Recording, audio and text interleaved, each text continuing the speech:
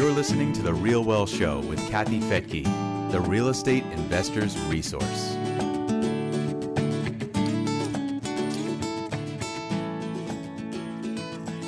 Hey, I'm Kathy Fettke, and welcome to The Real Well Show. Today, we're going to be doing an Ask Kathy segment, which means I'm going to be answering questions that we get on my Instagram page, Kathy Fettke, and also just on a regular basis at Real Wealth. So here are a few questions that we've received recently. The first one is, what is a syndication? Okay, so a syndication is basically a group investment. It's where several investors come together and they buy something bigger than they could do on their own. But it's different than a JV. Normally, with a syndication, there's one manager or several managers who are the GPs, the general partners, and they do the acquisition, the renovation. They basically manage the project. And the LPs, the limited partners, invest in that project. So the limited partners are passive. They are just contributing money to the deal, and the general partners are doing the work. So that is a syndication because the general partners are taking passive income from investors. It is regulated by the Securities Exchange Commission, the SEC. So anytime anyone ever takes money from investors and those investors are passive, they have to understand that this is regulated by the SEC, and there are really strict rules around that. So even if you're doing a JV partnership, or it's just a couple of people, not a big group, let's say you're having a friend invest with you, and all they do is invest money, and you find the deal and you do all the work, you're really kind of on the line there for SEC regulation. So you just need to be really careful.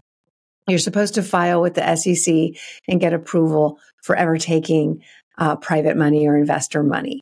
Now, it's different if you're being loaned the money. And I think this is a really important difference. Let's say you and your friend or brother or parent or whatever want to do a deal together, and the other person wants to lend you the money, and that money is secured against the property. That may not be so regulated by the SEC. It's just a loan, it's secured. I would talk to an attorney to be sure, but that may fall under different regulation. But the bottom line, I think you can understand from what I'm saying, is that it's always best to get an attorney. And we have so many that we recommend at Real Wealth. You can just go to realwealth.com and click on the Connect page, and it'll have a whole list of attorneys who specialize in that. Okay, let's see what other questions we have. What are good deals today? Okay, so where can you find good deals today? I know there's a lot of people who have stayed on the sidelines wondering if it is a good time to buy now, and if there's a recession around the corner, and if they should just wait till prices come down. So I'm going to go over this. I actually did a full webinar on my forecast for 2024, and you can find that at realwealth.com, also under the resources, and that would be under the Learn tab. So I go over in detail why I think there's certain opportunities in 2024 that are better than others. Okay, so depending on what asset class you're investing in, you may or may not see prices come down. So waiting will do you no good in some situations, and it might in others. So let's talk about the residential real estate, and specifically 1 to 4 units. That's mainly homes, single-family homes, duplexes, fourplexes. Those are financed differently than commercial loans. Anything that's over 5 units is a commercial loan. And in many cases, those commercial loans are an adjustable rate mortgages. Not all, but a lot of them. But 1 to 4 units, the majority have been on fixed rate mortgages, because why wouldn't you? For the past, 10 years, it's not been that different to get a fixed rate mortgage versus an adjustable. In fact, in some cases, it might even have been cheaper, or maybe not cheaper, but just as good to get a 30-year fixed rate versus a 5-year or something. So most people went for the 30-year. I know Rich and I would have these conversations a lot, like, oh, it's a little bit cheaper to go with the adjustable, but not that much cheaper. And you don't know where rates are going. So let's just go with the 30-year fixed. And then, of course, when rates went down to the 2 and 3% level, a lot of people refinanced into those fixed rates because they knew that that was unusual and they'd probably never see that opportunity again. So what we have in the residential space is a whole lot of people, millions of people, who are locked into incredibly low rates, historically low rates. And for the first time, homeowners are not the first time, but a first time in a long time that homeowners are in the best position ever, like ever in history. Homeowners have the lowest payment compared to income than they have in decades. And that's because they're in these low fixed payments. And that's not going to change. And recently we've been seeing wage growth. So homeowners have maybe been seeing their income go up, but their expenses are staying fixed with that 30-year fixed rate mortgage. So people who are waiting on the sidelines, and I see this a lot, hoping that home prices will come down, I'm afraid that's probably not going to happen and you'll be waiting a long time. And there is evidence of that. When we've seen interest rates double, if not triple it, sometimes we still saw home prices go up. And that really shocked even the Federal Reserve. They weren't expecting that. So the higher interest rates went, the less people wanted to move. So they have the ability to just stay put. Or if they are going to move, maybe they'll just consider renting the house out because they don't want to lose that really low payment in case they ever want to come back. Or they just might learn how to be a landlord and cash flow. So we saw a very stuck market, very low inventory as a result. And when you have low inventory, but demand, we have a really large, one of the largest groups of people right now who are at first-time home buying age. The millennials, the largest group of the millennials is now at first-time home buying age, having families, having children. They would love to have a home, all the while that market has been stuck. So if you're sitting on the sidelines, hoping home prices will come down. Sure, there are markets where that's happening. New York, I believe. I know Austin, home prices have come down. But most places all across the country have gone up. And that's probably not going to change until we see more inventory come on the market. And when is that going to happen? You'd have to build millions of homes to change. And that's probably not going to happen anytime soon because it's been really costly to build new homes. I know we're bringing on more supply into the market, but it's going to be a while before there's equilibrium, before there's balance between supply and demand. And as long as there's not enough supply and there's demand, you'll probably see prices go up or at least stabilize. So that means if you want to be buying homes, 1 to 4 units, you're just going to either have to find a distressed situation or you're just going to have to buy and, not get as good a deal as you might have before, but know that you're buying something that's in great demand. And there's a huge amount of people looking for a place to live. And if they can't own it, they're going to rent it. So it's still really a big opportunity. However, on the commercial side of things, so 5 units or more, or commercial real estate in general, that could be office, storage, industrial. Most of those loans, not all, but most are on adjustable rates.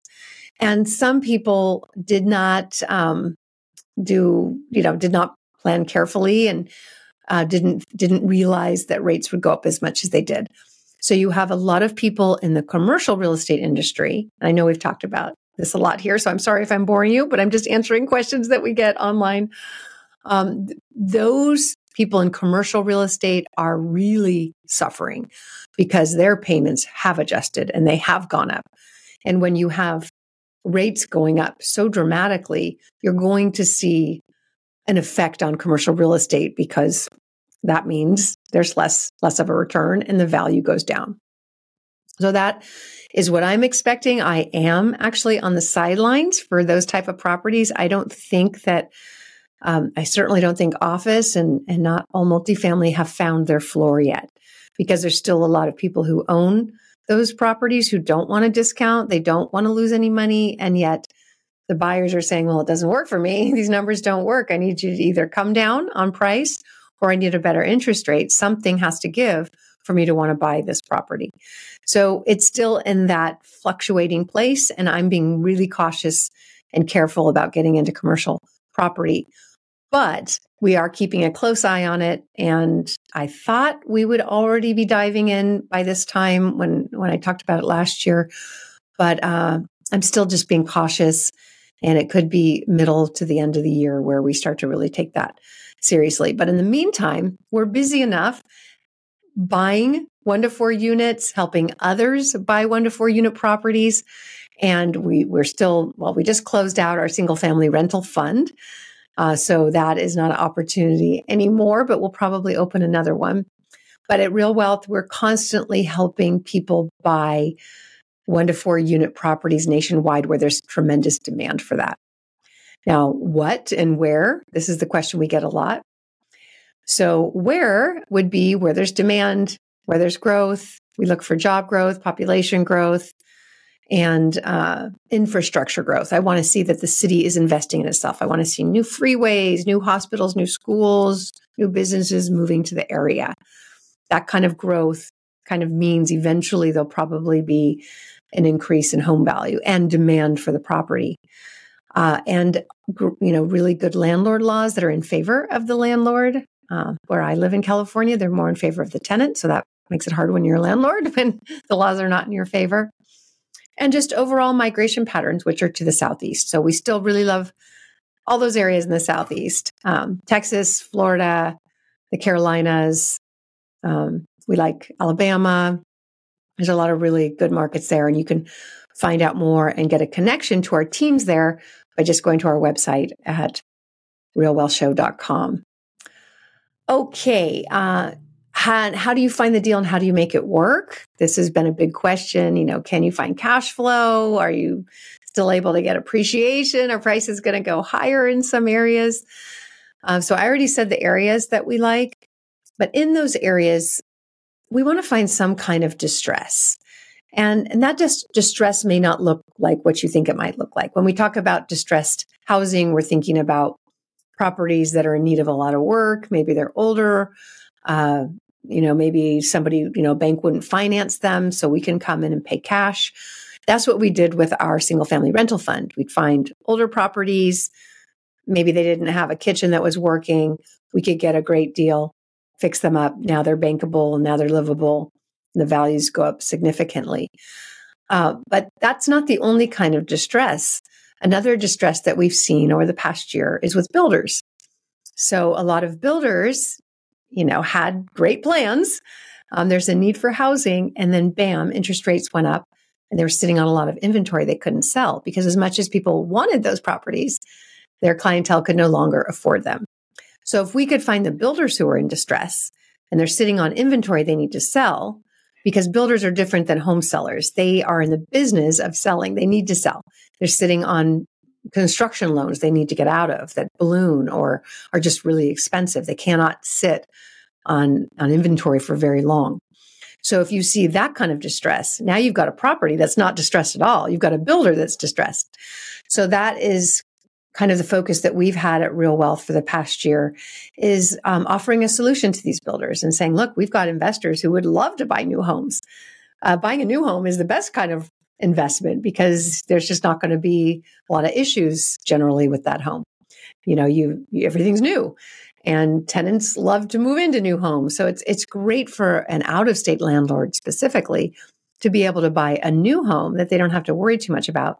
Also, there's much lower insurance on new homes. And if you can negotiate with the builder who's sitting on this inventory and needs to get rid of it, then that's really a win-win.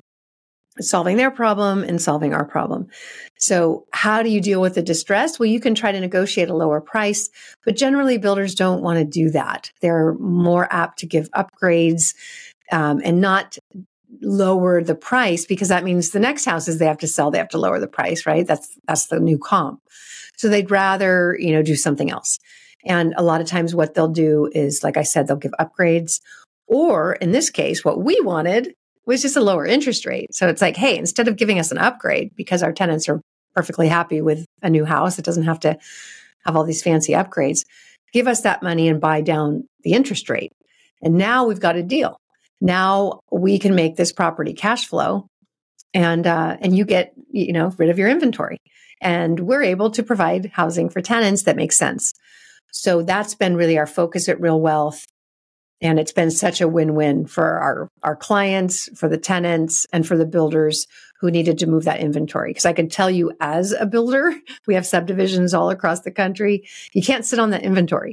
It is really detrimental to your project. So you got to sell it. And sometimes, even if it's not at much of a profit, it's got to move. So that's been a really, really wonderful opportunity for people. I think I've mentioned it before that Rich and I bought a duplex that was brand new through our Jacksonville team.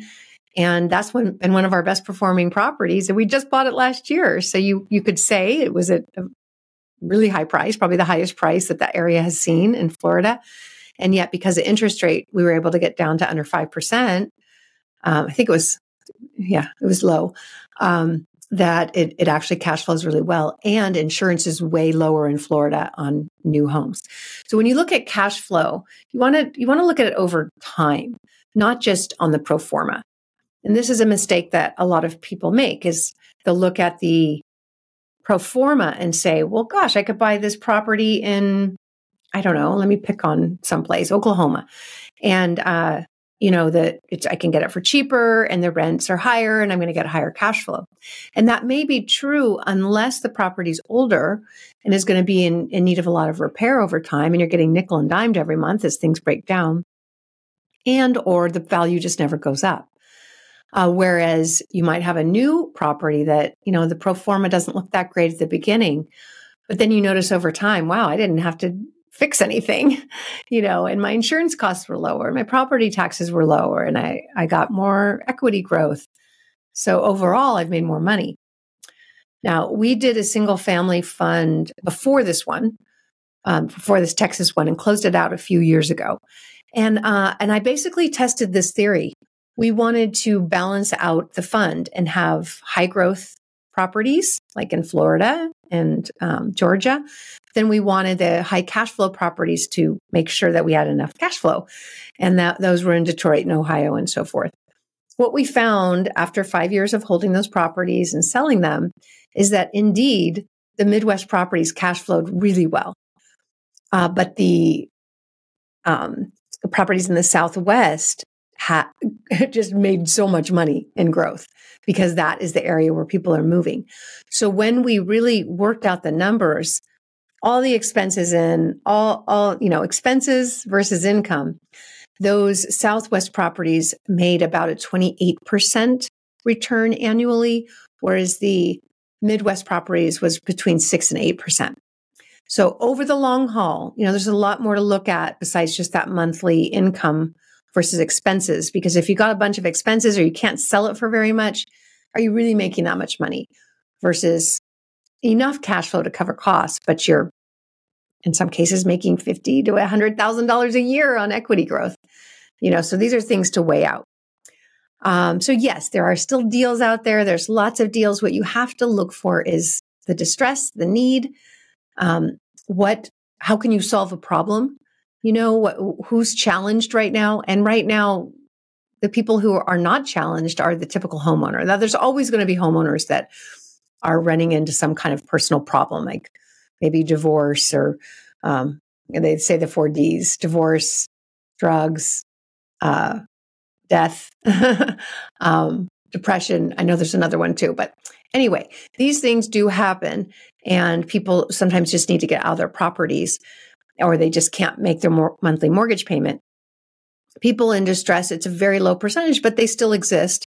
So another opportunity is not foreclosures. They don't end up going to foreclosure generally because properties have gone up so much in value. There's so much demand. People just have to put them on the market and sell them and can make some money, or they don't, get their credit wiped out.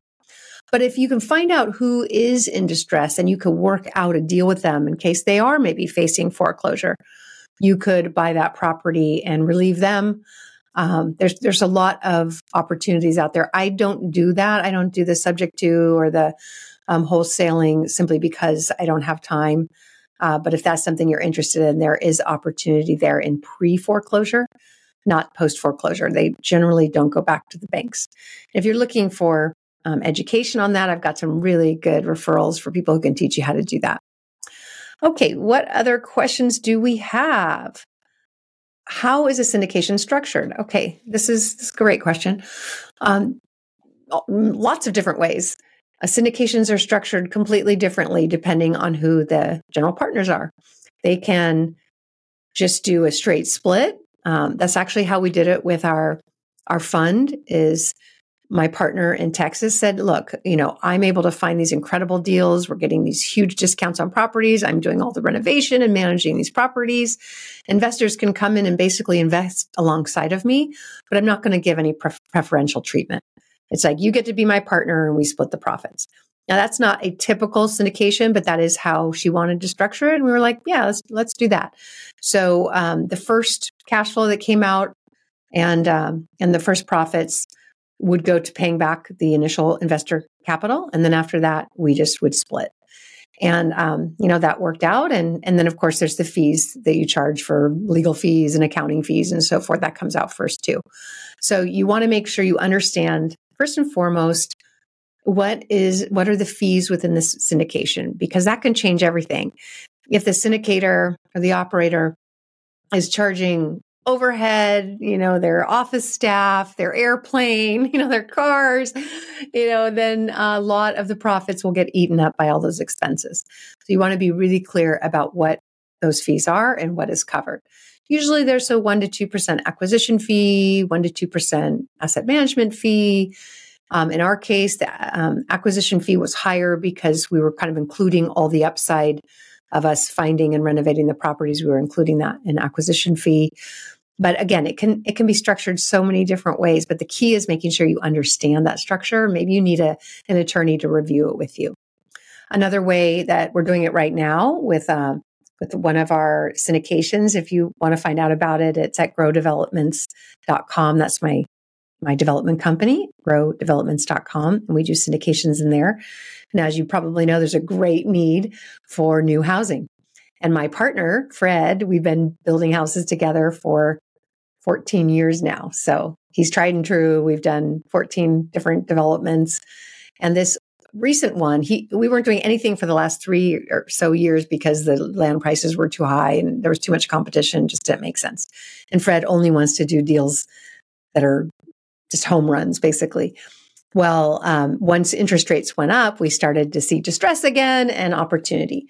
So the city planners or the mayor, I can't remember who, but called Fred because they knew about our other projects. We have projects in Reno and Bozeman, and said, hey, we need new housing here in Oregon because in Klamath Falls, the Air Force is expanding and they don't have enough housing. So they said, can you come up here and build new houses? So he went up and looked around and he found a distressed situation. Somebody who was in the middle of a development, they'd taken all the risk, bought the land, developed it, put in the roads, the lots are finished. It's all permitted, ready to build. But the interest rates made it impossible. And he wasn't a professional builder. He was actually a farmer who had land and was trying to be a developer. So Fred came in and said, well, look, I am a developer and I can finish this out for you, but we don't want to take on the developer risk. So we're just going to do an option. We're going to do an option to buy these lots.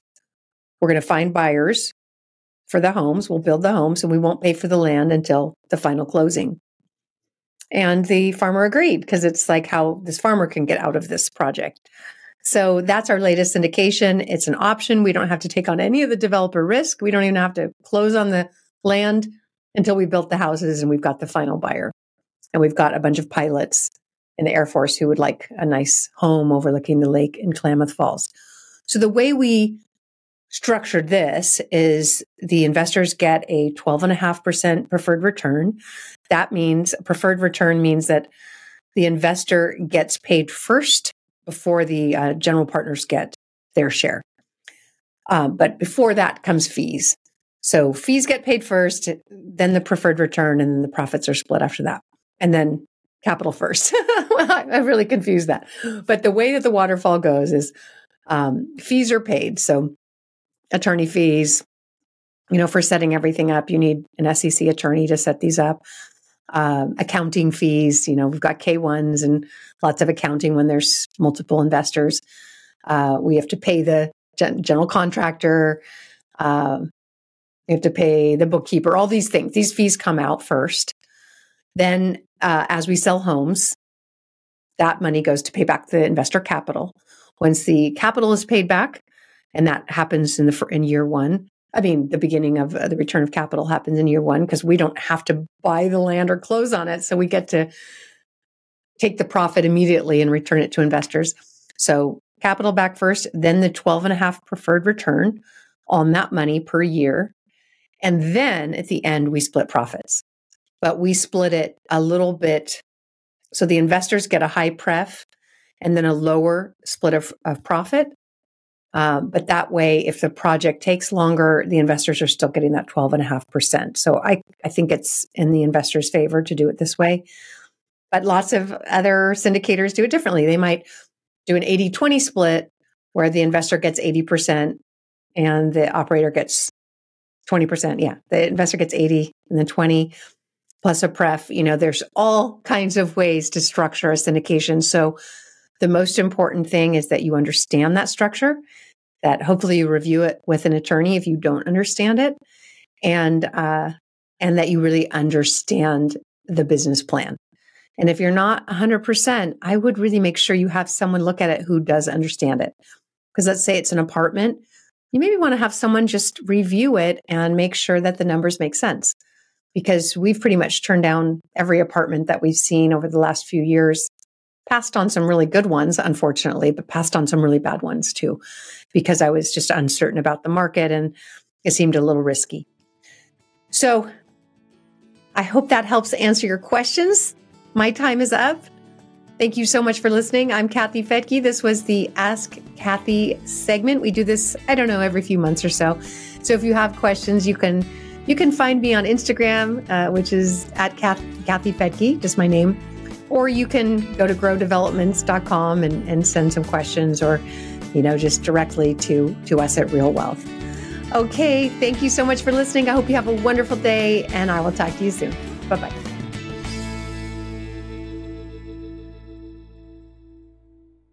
The views and opinions expressed in this podcast are provided for informational purposes only and should not be construed as an offer to buy or sell any securities or to make or consider any investment or course of action. For more information, go to realwealthshow.com.